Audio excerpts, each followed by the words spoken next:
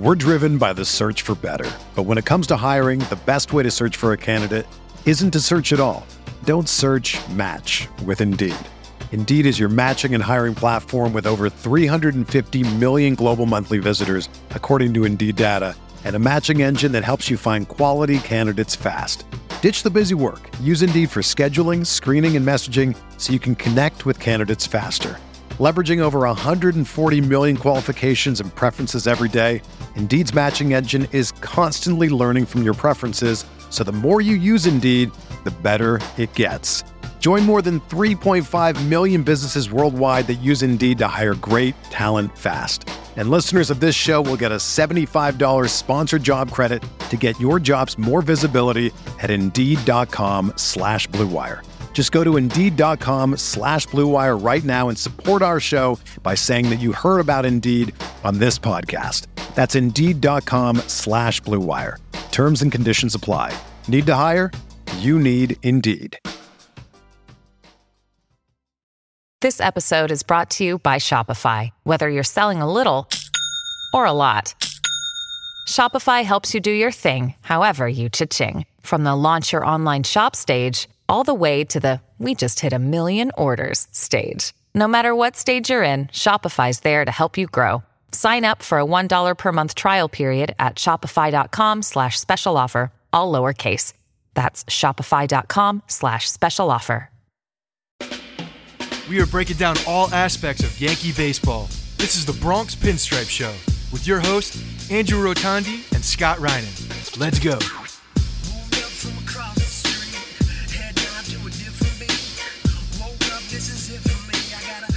What's up, everybody? Welcome to the Bronx Pinstripe Show, Friday Fives. It's going to be rapid fire today. Scott's battling a tropical storm. He could lose power at any moment.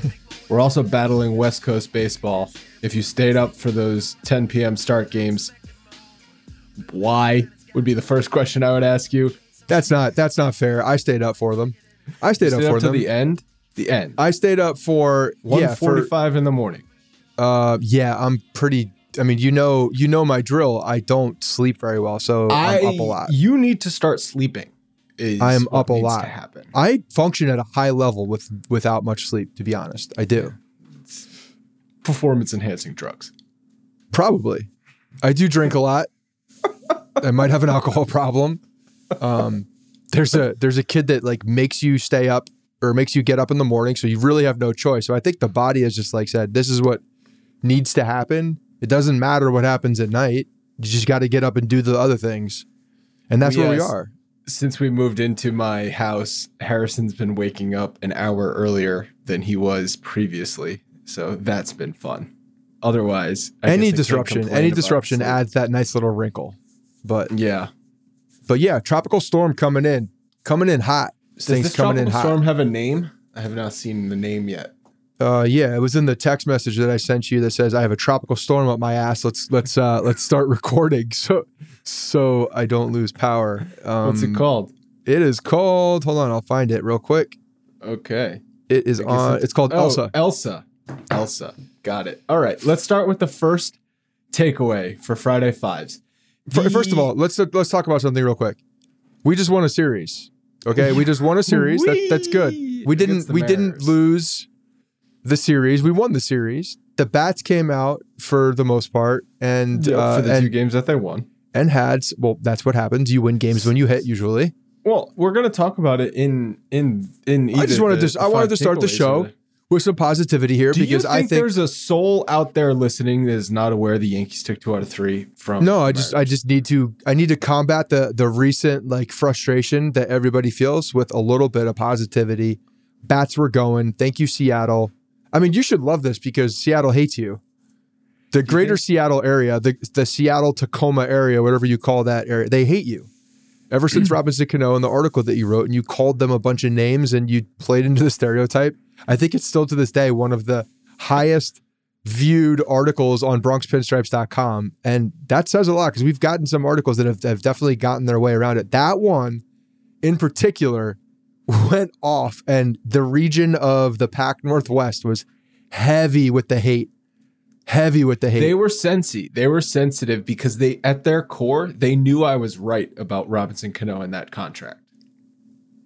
Whether you were right or you were wrong, they hate you. So you should take a little bit of. Did we ever figure out how that got picked up, like in the Seattle area? Did that go on Reddit or something? I think it was on Reddit and then a few blogs, Seattle blogs, and it was in comments, and yeah, it made the rounds. Okay, are you ready to do Friday Fives? Let's go. Number one, the analytics nerds got some heat this week for the Yankees, and Joel Sherman sat down with assistant GM and vice president Mike Fishman, who runs the Yankees nerd department, and he had some questions for the man. And then he wrote an article, and Joel Sherman, I think, is a well-respected writer, especially in the New York area. So it got some attention. And I read the article, and it wasn't so much a Q&A as a recapping of what their conversation was. But I think Sherman asked him appropriate questions.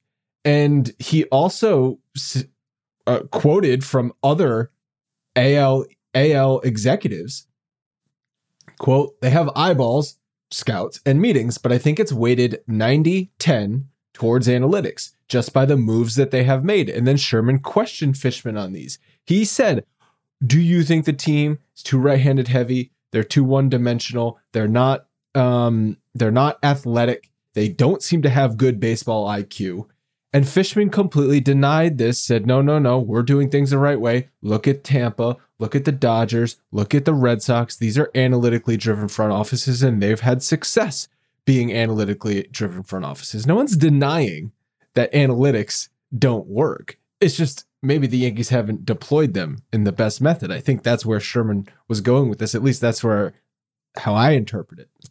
And then Sherman asked him to point out some examples of the scouting department and the analytics department working hand in hand, and maybe the scouting department winning the day on a couple of decisions. And Fishman, in Sherman's words, stumbled over the answers, backtracked, didn't really say anything for 10 seconds, and then had a non-answer. Whether you want to say that was Sherman exaggerating, or maybe it was an unfair question, or whatever you want to say. Why is that an unfair question? Why is it's not an unfair question. All that's doing is asking if there are multiple voices in the room. Are we looking at this from different perspectives, or are we only looking at this from one angle? The Yankees preach different voices. That's the whole. Do you remember the whole thing around the J Happ, David Garcia ALDS thing last year? It was, we're just in the room with Aaron Boone and his coaches presenting the information. We're just one voice in the room of many. But I think that one voice... But it goes deeper than being in the room with Aaron Boone. Has more power. On a daily basis. It goes deeper than the in-season stuff. It's beyond that. It's preparation. It's how you build the team. So, I mean, it happens well before that. Now are those meetings, are they just one part of the room? Are they just one piece of the puzzle at that point? Or is this really just driven by numbers and they're moneyballing the shit out of this thing with, in theory, an unlimited amount of money, unless you put an arbitrary deadline on cap. A cap on the amount of money that you can spend. So don't you think, though, there's an argument to be made, if we're going to build the roster with analytics, we need to make decisions for games with analytics, because that's how we could get the most out of the players? No, I mean, you're asking the wrong person here, because I'll shit all over this. No, I don't agree with that statement. First of all, I don't think the roster because you're looking at two different. Your analytics are based on a larger sample size, and you're trying to make in-game decisions based on things that have to do with a sample size. I don't get that. You can't narrow down a sample size and put it on the day and say that this is. You can't divide it by 365 of a year and say, well, today this is what it is. No, it doesn't work that way. It just doesn't work that way. So I the fact that he's stumbling over the answers, like, one, I'm glad Joel Sherman is going to him and asking him these questions, because it's absolutely warranted in the way that they're putting this team. And, to look at and to use this as a fallback answer of the Red Sox and the Tampa Rays and the Dodgers, well, fine, you can look at them because they do use analytics. They do use analytics. There's no doubt. But there certainly is a different combination. They have a different algorithm in the way that they use their analytics, because they have a different construction of their team. The lineup construction, the roster construction looks and feels very different from the way that the nerds of the Yankees are looking at their numbers and pumping out, the correct answers or what they think are the correct answers. So you can say that another team uses analytics, but that's like saying another team uses scouts. Okay. What does that mean? That doesn't mean shit. That's a total cop-out answer. It's just trying to deflect. And it's trying we use to say, scouts. Well, they use scouts, so clearly it's the right way to go. And also, you can't compare. No, I don't think any team in baseball can compare themselves to the Rays, especially the Yankees, because even though the Rays are completely analytically driven, they almost have to be with the amount of money they're willing to spend on their roster. It's not the same situation the Yankees are in. Anyway, I think it was fair heat that Fishman and the analytics department got as the team was coming off a series loss to the Mets. That's when this article went up on Monday. So if you have not read it, go check it out. Joel Sherman in the what does he write? The winning the day quote is just it's Daily News. I don't know. It's good. It's a good quote because winning the day. Yeah. It's just like we're talking about something that's so simple. Like, do the scouts, the baseball guys, do they get a W here and there? Do they feel good about themselves on a Wednesday? It's also really hard to quantify like who technically won the day on that move, right? It's like it's more of a backdrop of how you're looking at it.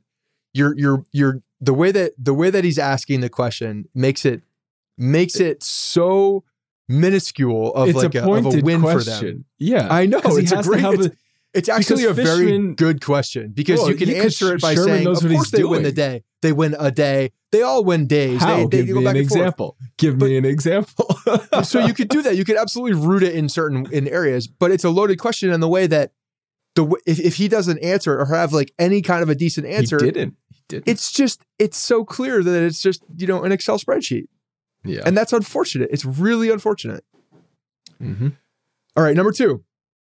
Speaking of eye test versus nerd test, Justice Sheffield, who was shipped out to was brought in for Andrew Miller, along with Clint Frazier, along with if you can name him, Fireheisen, JP Fireheisen, and wasn't Ben Heller part of that? And Ben Heller too? Was in that deal as well. Yeah. So brought in via trade and shipped out via trade for James Paxton. It's a great baseball name. Fireheisen's he worked out for the Yankees. His mom yelled at me on Twitter a couple times. But Justice Sheffield he started the season well in Seattle. I remember his early numbers. I was like, oh, here we go. Well, last year he was really good in the 60 and game then season. He's just not performed well. And honestly, he just looked completely overmatched in this game. So the beginning of that game, I was like, I don't think this dude's going to make it out of the first inning. When he got back up to the top of the order, I started, feeling for him a little bit because he had no chance. On the Giancarlo 3-run blast, he even looked back like, oh, I got to see where this thing's going to land.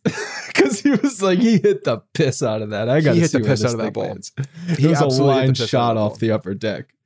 Yeah. So it was the best offensive performance of the season for the Yankees. Most hits, 18. Most runs, 12. Voit had the 5-hit game. Giancarlo, first inning homer. DJ, 3-hit game. You were worried that Justice Sheffield was going to shut them down. Well, that's just more so the feeling of how that goes. Everyone knows you're the cynical one on this show. The matchup is actually very good when you look at light throwing lefty pitcher. Right. Yeah, you should absolutely murder the ball when that guy throws it, and thankfully they did. They treat it. So I mean, when you look at Justice Sheffield, just to like go even deeper here and have a little bit of fun with this trade, because it seems like we're always talking about who wins and who loses a trade with the Seattle Mariners. And in fact, like in most times, I think in almost every time, everyone's a loser. Yeah. Nobody ever wins the trade. So I think they just keep going until someone wins the trade, but you don't know. Well, I think what happens first? Brian Cashman wins a Mariners trade or is no longer the Yankees GM? Like what happens first? I think it's just going to end in a draw. Yeah, it's pretty sad to see those trades that have gone back and forth with the Mariners. Just a bunch of hot steaming dumps all over the baseball field. The number 3 thing is that Jameson Taillon had his best start of the season, also in the game that the Yankees had their best offensive output of right. That was the same game. Yeah, I'm getting mixed up. It's been a long week, but anyway, the Yankees were waiting for someone to have a good start because it had just been a string of bad starts, and especially after Garrett Cole did not give them a strong start in the doubleheader. It's like, okay, who's going to finally step up in this rotation? It was Taillon, season high 7 innings, 1 run allowed, which is also best for the number of innings. And he had 9 strikeouts, which was his season high. His trend has been good start, bad start, good start, bad start. And that's how it's been the last, I think, 6 times I looked at this game log. The last 6 starts, you can do good, bad, good, bad, good, bad. So, like, what are you making of Taillon at this point? Are we past the he's working back phase? I think we're past the working back phase, but I think we're now into the new developmental phase that we'll name as like he's in a tinkering mode. When I'm talking about him being working back and fully back, I think health. That's the first thing they go to, right? Health.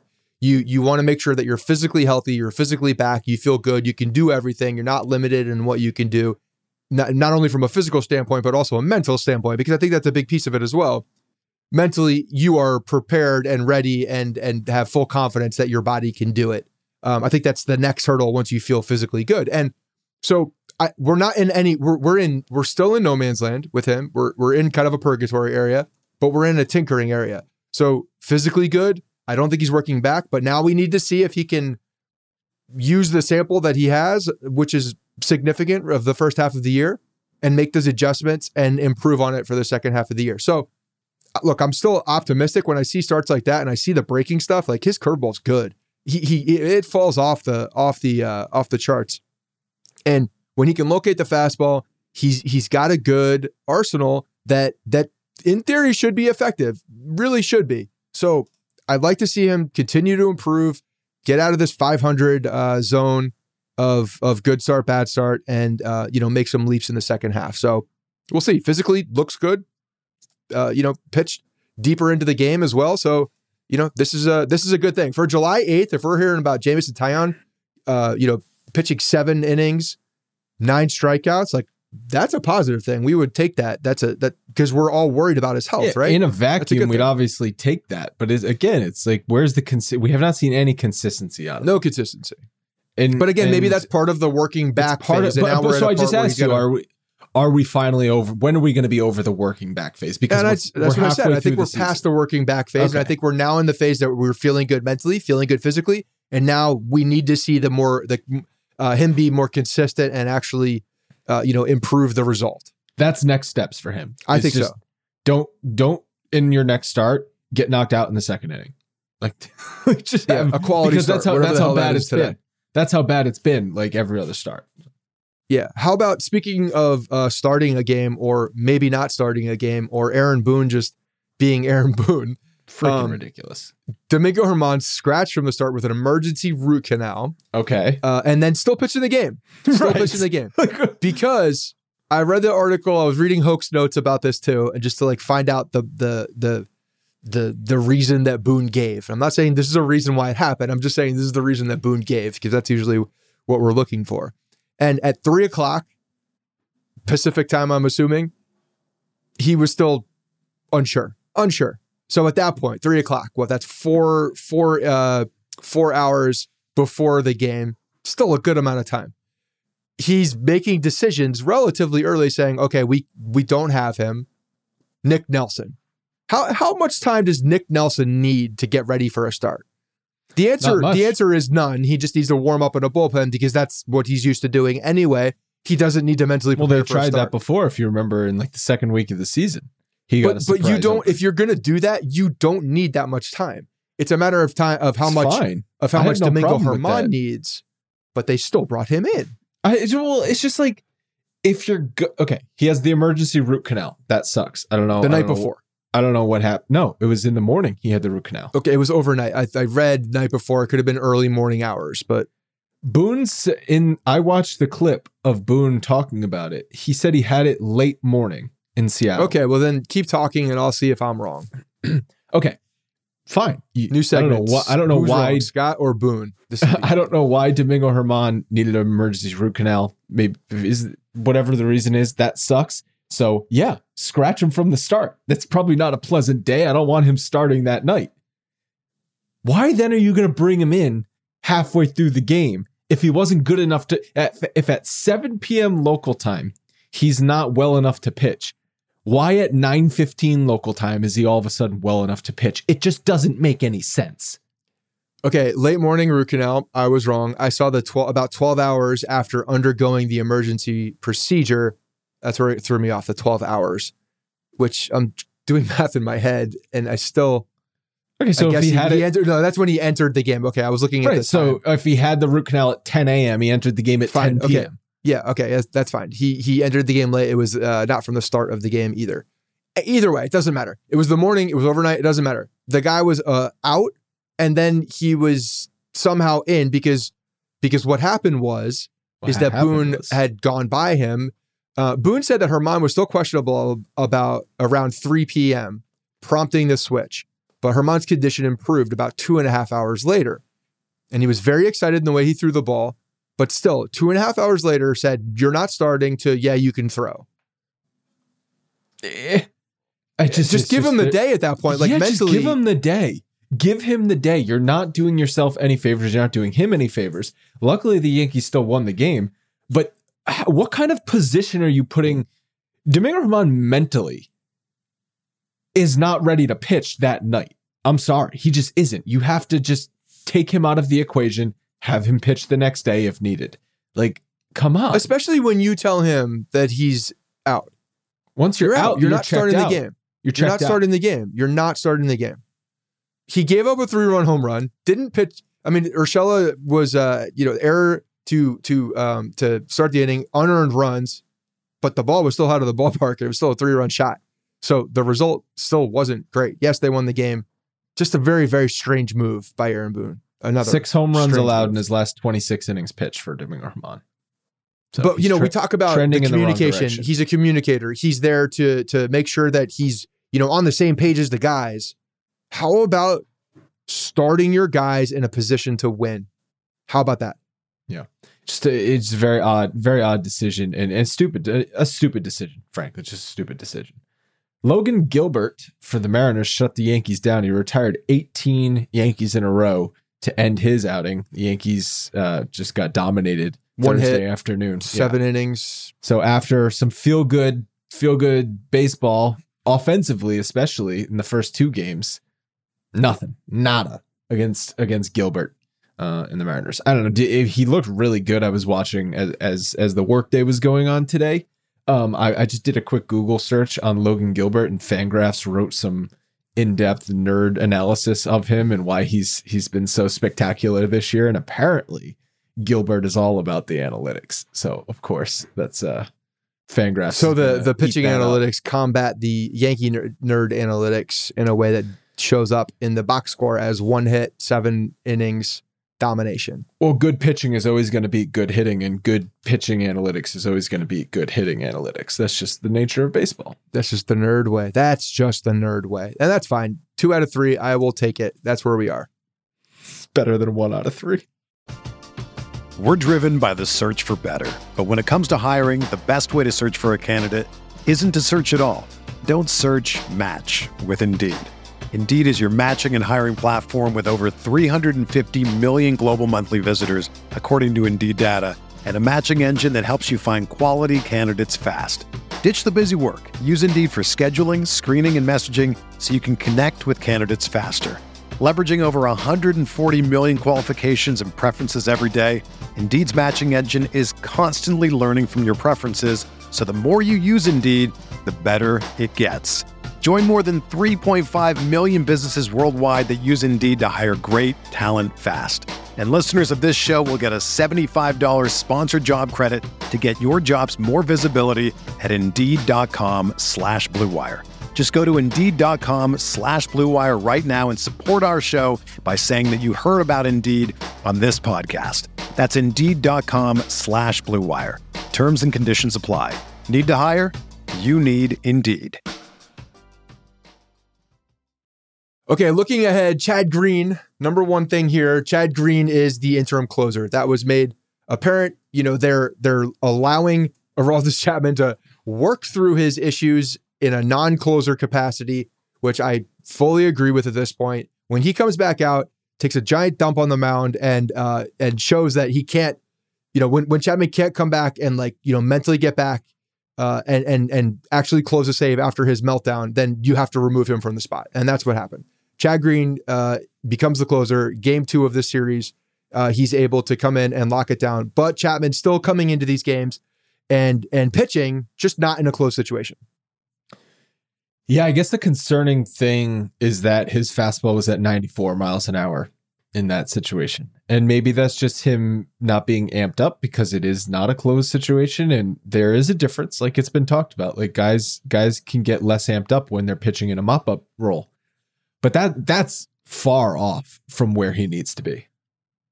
So, I mean, I don't understand how there's a correlation, though, with no, I'm saying if you want to versus 101, 100, average velocity 99. All I was saying is if you want to say he wasn't as amped up, fine. That's going to maybe bring it down to 98. If you're getting amped up and 5 mile an hour velocity is what the difference is, that's crazy. You misunderstood me. I'm saying that shouldn't be an excuse. That the concern I know, but just like is that he's clocked at 94. Like that to me says injury or tired arm or mechanic or just trying to do something different. I think it's trying to do something different. I think like he's trying to just control. You know when you're in Little League and they're like, "Hey, Johnny, not as tacky. Don't aim it. Don't aim the ball, Johnny." You know when you're pitching, like don't aim it. That's like the cliche thing to say. In Little League. It doesn't matter. You could have been any player. You get on the mound at some capacity. The coach will tell you not to aim it. That's just what they say because they don't know what they're talking about. There are certain cliche things that you have to say as a Little League coach, and that's one of them. Maybe he was trying to aim it. Maybe he's trying to take some velocity off so that he can control it better and try to understand how the hand bone is connected to the arm bone and the arm bone is connected to the body so that he can feel the body, feel the ball, feel the flow, do the bull dance, and throw the ball over the plate. Clearly, this is something that he's trying to tweak.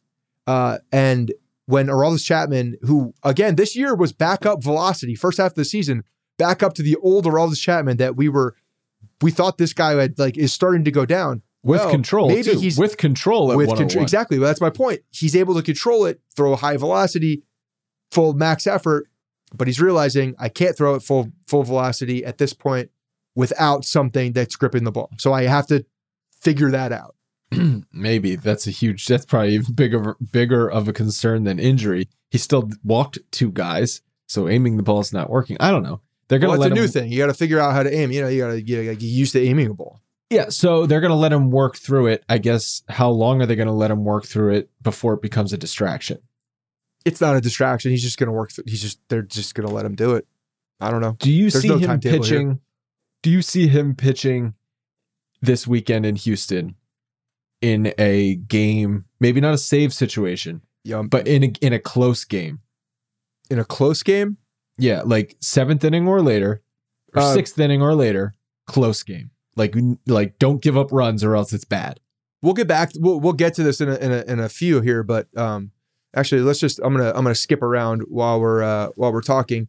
But number 4, let's talk about that first. The Yankees injuries and who's coming back after the break, before the break. Britton, the reason why I'm bringing this up is possibly coming back this weekend, as soon as this weekend. So that's a guy that would take another one of those spots in a close game rather than Chapman. So I don't know if they would put Chapman in that situation because if Britton is back, we're going to and Chad Green is your closer for right now. Britton's the guy. Okay, so if Britton's back this weekend, the hierarchy is Chad Green number 1, Johnny Loizaga number 2. Is it Britton number 3? Well, unless Britton slots into that number 2 just because of who he is. Yeah, but I'd say those are the 3. Interchange them, whatever you want to do. Those are the 3, and then it's up for debate and how frisky you're feeling. I think. Yeah. So I don't know. That's just something to watch. Like maybe after the All-Star break, they just press reset and have him as the closer again, unless he pitches this weekend and looks terrible still. Then I don't know. But there's also things happening in the clubhouse that we don't know about, right? Like they know if it's the sticky stuff or not. That's the reason. They know it. We don't know it because they're not talking about it. We don't know it definitively, but they know it. They know what the reason is. And whether that's mechanical or he's not feeling great or there's a fingernail or whatever they're saying, or it actually is the sticky shit that he's like, yeah, I can't grip the ball the same. I can't do it. They know. So, I mean, that will lead the decision, I think, big time. Whew, that's a pretty big difference if it's just the sticky stuff. He goes from the most effective reliever in baseball to can't get outs. He was different in the first half. The way that he was throwing with that top velocity, max effort, locating. And a good splitter. Number 2, 3 games in Houston. First time the Yankees are going to Houston, obviously, since their cheating scandal. I want to prepare you and everyone else. If the Yankees take 2 out of 3 or better this weekend, people will be buying back into this season, entering the All-Star break. Let's go. You agree with that? They should be. 2 out of 3, and they should be bought back in, just like that. Yes. Oh, wow. You don't even before the 8 games against the Red Sox right after the All-Star break, like we can't. You got to go in with that. You got to it. go into that game again. If you're buying back in before those games, great. You may get. Look. Let me tell you something. Sports is a fucked up thing. You got to put your emotions out on the line. You have to do that. If you emotionally can't get behind it, then you're just going to live in a dumpster fire for a long time, and that's not a fun place to live. You need to get your hopes up, because if you don't, then you're not going to see it again if they don't do well in that first stretch. But going into that first stretch, take 2 or 3 in Houston, feeling good about that. All-Star break, find some good vibes going on. We see the young kids coming up. We got our future that's going to be playing in the futures game, feeling good. It's got to go into the first games, that Boston series feeling good. You have to put your emotions on the line. I'm talking about you, the fan. Me, the fan. That's exactly what I'm talking about. No matter what happens this weekend, I'm not buying in until I see them play better against Boston. So definitely after the Tampa series, after the All-Star break, but possibly after the 2 Boston series. If in those 8 games against Boston, they go 6-2, I'll be bought back in. What if they go 500? No, that doesn't do you anything. That's just days on the calendar wasting away. But like, do you get at a certain point that even if you start playing better, you're going to run out of time? You don't just have to start playing better. You have to start playing unbelievably well. You just have to start winning 75% of your baseball games. That's the only way this team is going to make the playoffs.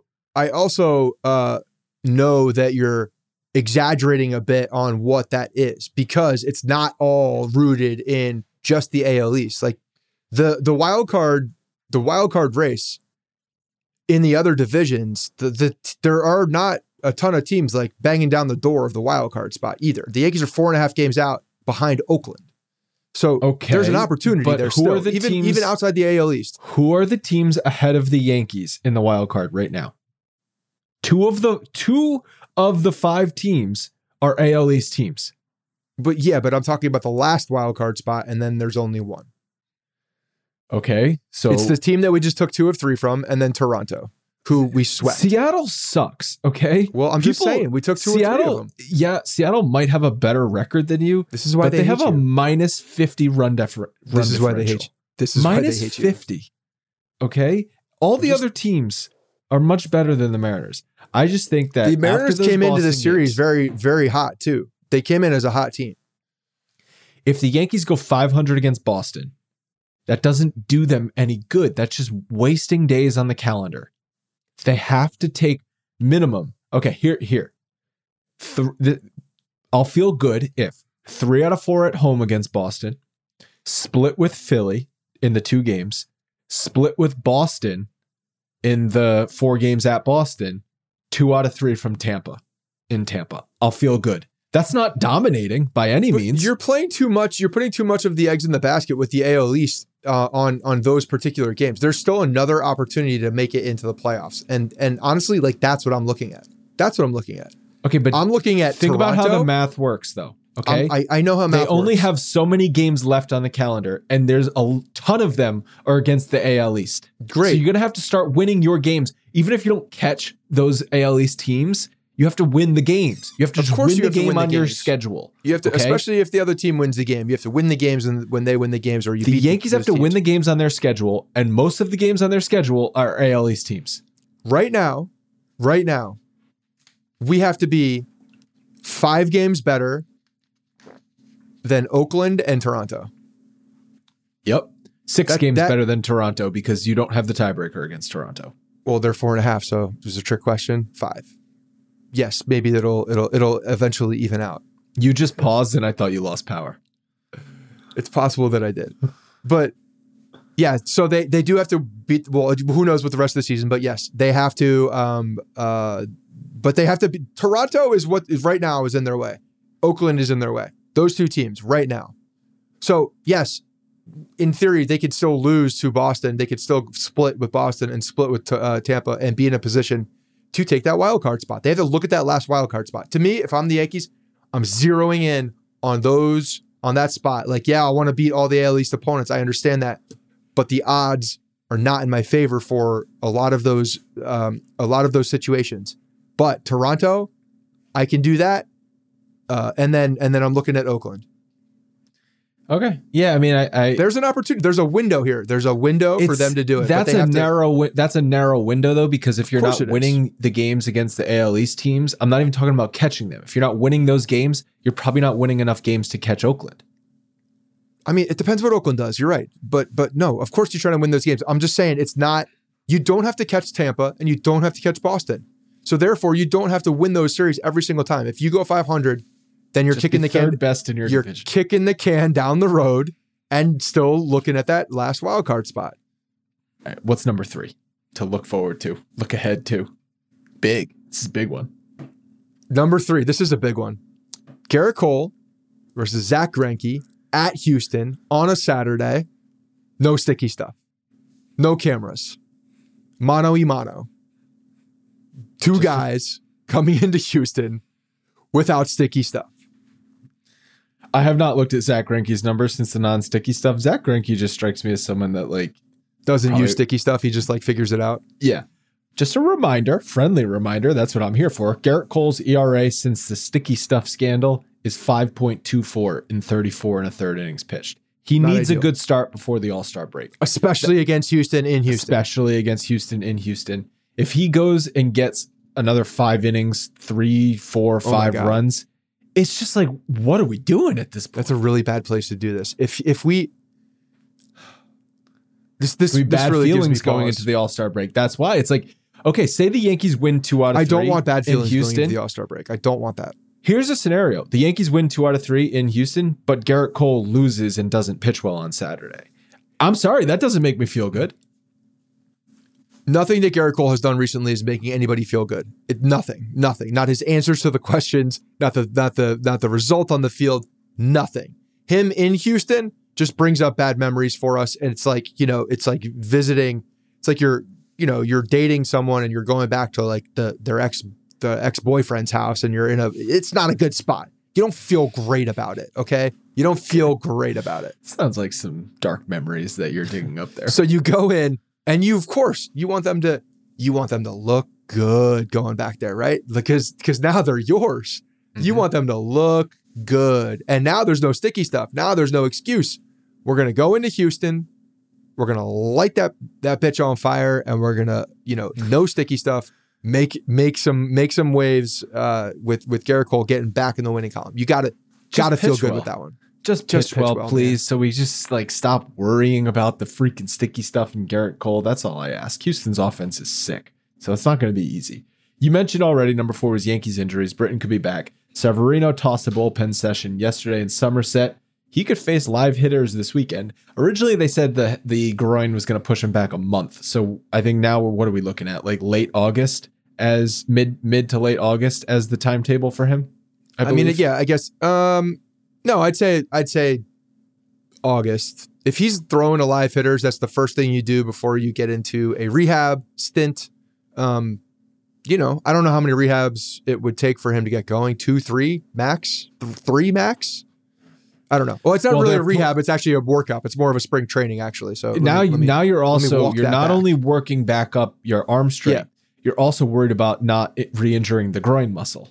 Well, hopefully you're not worried about that, because if you're worried about that, you're going to re-injure it. So let's just, hopefully. You know what I mean, though? They have to, because this is now, you're worrying. The plan for Severino is, okay, you're pushing off. That's going to affect your groin. And also, we need to make sure your arm strength is back where it needs to be. This is kind of a mess. The groin is what like the injury. I'm not worried about that right now. If the injury is a problem later, it's going to show up anyway. It's more about working the arm back. That's what I was. This is not just like a regular rehab. Obviously, he is starting from ground zero essentially, and needs to get his arm in shape. So essentially, this is a spring training. So yes, we're looking at probably mid-August. And Darren O'Day's back on the injured list. Boone said the significant to his hamstring is his injury. The hamstring injury, significant in nature. It is not good. And it was the same hamstring that he blew out in 2018. So not a good look. Probably never going to see him again. Did we see him for 10 minutes? Who cares? Brian Cashman's bullpen additions this offseason were Justin Wilson and Darren O'Day. Neither has worked out so far. Yeah, and Ottavino was the reason, the swap out, and he dominated the Yankees. Fuck. It's just not been... The bullpen's been fine. Overall, the bullpen's been fine. Loaizaga has been the brightest star in the bullpen. He's taken the biggest step forward. But you made 2 acquisitions in free agency this offseason in the bullpen. They've both been bad. So, not a good look. Usually, Cashman's very good at building bullpens. Clark Schmidt of note, also facing live hitters. Next step again is for him to enter into a rehab situation. Obviously, young guy, has been pretty much plagued by injuries ever since college. I mean, they drafted him and he was hurt, which is par for the course for the New York Yankees. But he could definitely play a role coming up. I'd say after the All-Star break. I'd say that he's also, if he's he's probably in the Severino role at this point. They're probably pretty close. We interviewed him, didn't we? Yeah, after he got drafted. Was that the most boring interview we've ever done? I don't think so. Who am I thinking of that just didn't really say anything? He just seemed really nervous and didn't want to talk. I don't remember. I got to think back, but I don't think it was him. Okay. Sorry, Clark Schmidt. I had things to talk about with him because my sister went to USC. I'm thinking of someone else than that we interviewed. Anyway, All-Star Game Home Run Derby next week. Ohtani. You excited to watch Ohtani in the Home Run Derby? I am. I got it. I am. Yeah, I want to see it. I like it. I'm glad he's in it. Who else is in it? Why don't you Google that one? I'm going to Google who else is in this Home Run Derby. Obviously, the baseball All-Star Game and Home Run Derby was much more important to me when I was younger. Some of my favorite memories were watching the Home Run Derbies when everyone was just juiced up and Sammy Sosa was sweating bullets, swinging out of his shoes. Ken Griffey Jr. just looked awesome, hitting home runs out of Camden Yards, out of Fenway Park, out of Coors Field. It's back in Coors Field this year, first time since 1998. Josh Hamilton Home Run Derby's probably the one everyone's going to point to as their favorite just because it was at Yankee Stadium and he was hitting balls to parts of Yankee Stadium that we'd never seen before. Aaron Judge won the Home Run Derby. 4 Yankees have won the Home Run Derby in our lifetime. I don't know if you want to count those. Do you remember those Saturday morning Home Run Derby between Willie Mays and Mickey Mantle? They would replay them. I was gonna say, are you asking me if I remember them? I know you're old, but no. They would replay them on Saturday morning. They're in black and white. Yeah, I've seen. The replay. They were fun to watch because you get the interviews and stuff. The interviews, and there's nobody there. It's just a very funny. I still to this day think that they should. They got. I mean, why have they not recreated those yet? So it's such agents probably get in the way, saying we don't want to risk injury because those would happen in the off season in Los Angeles. Come on. It's such an easy thing to do at this point. And the prize would be $4,000 or something like that. It was wild. But Home Run Derby, hold on real quick. Home Run Derby, we're looking at Shohei Ohtani, Juan Soto, Joey Gallo, Trevor Story. All right. Matt Olson. Okay. This one I love because this was they essentially gave him the entrance here. Trey Mancini. Good for Trey. I'm definitely going to be rooting for Trey Mancini just because of he's impossible not to root for. Absolutely. And who else we got here? Salvador Perez, sneaky home run hitter, and then Pete Alonso, goofiest goober in baseball history. I can't look at him and not think goober. He's just such a goober. Luke Voit probably wishes that he was in the Home Run Derby after the season he had last year. I feel like he's a guy that would just eat the Home Run Derby up. Absolutely. No shirt, definitely sleeveless. He would be fun to watch. Probably pull an oblique muscle, but hey, dems the breaks. So that's what's coming up.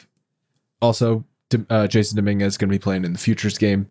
So that's going to be fun. I'm going to watch that. I mean, everybody's going to watch that because it's like we haven't seen him. We've never seen him before. It's going to be like... He literally is an alien. He's a Martian in the sense that we've never seen this guy actually.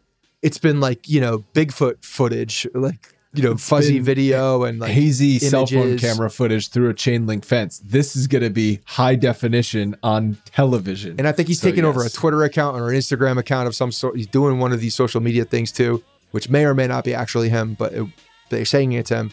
That'll be fun. Get his personality out there. He's actually active on Twitter. I'm looking forward to watching him play this game because I want to see him. Here's what's going to happen. I'm going to get way too excited. He's going to hit the ball hard. He's going to run fast. He's going to do a lot of things. And I'm going to say, get that motherfucker in the Bronx now.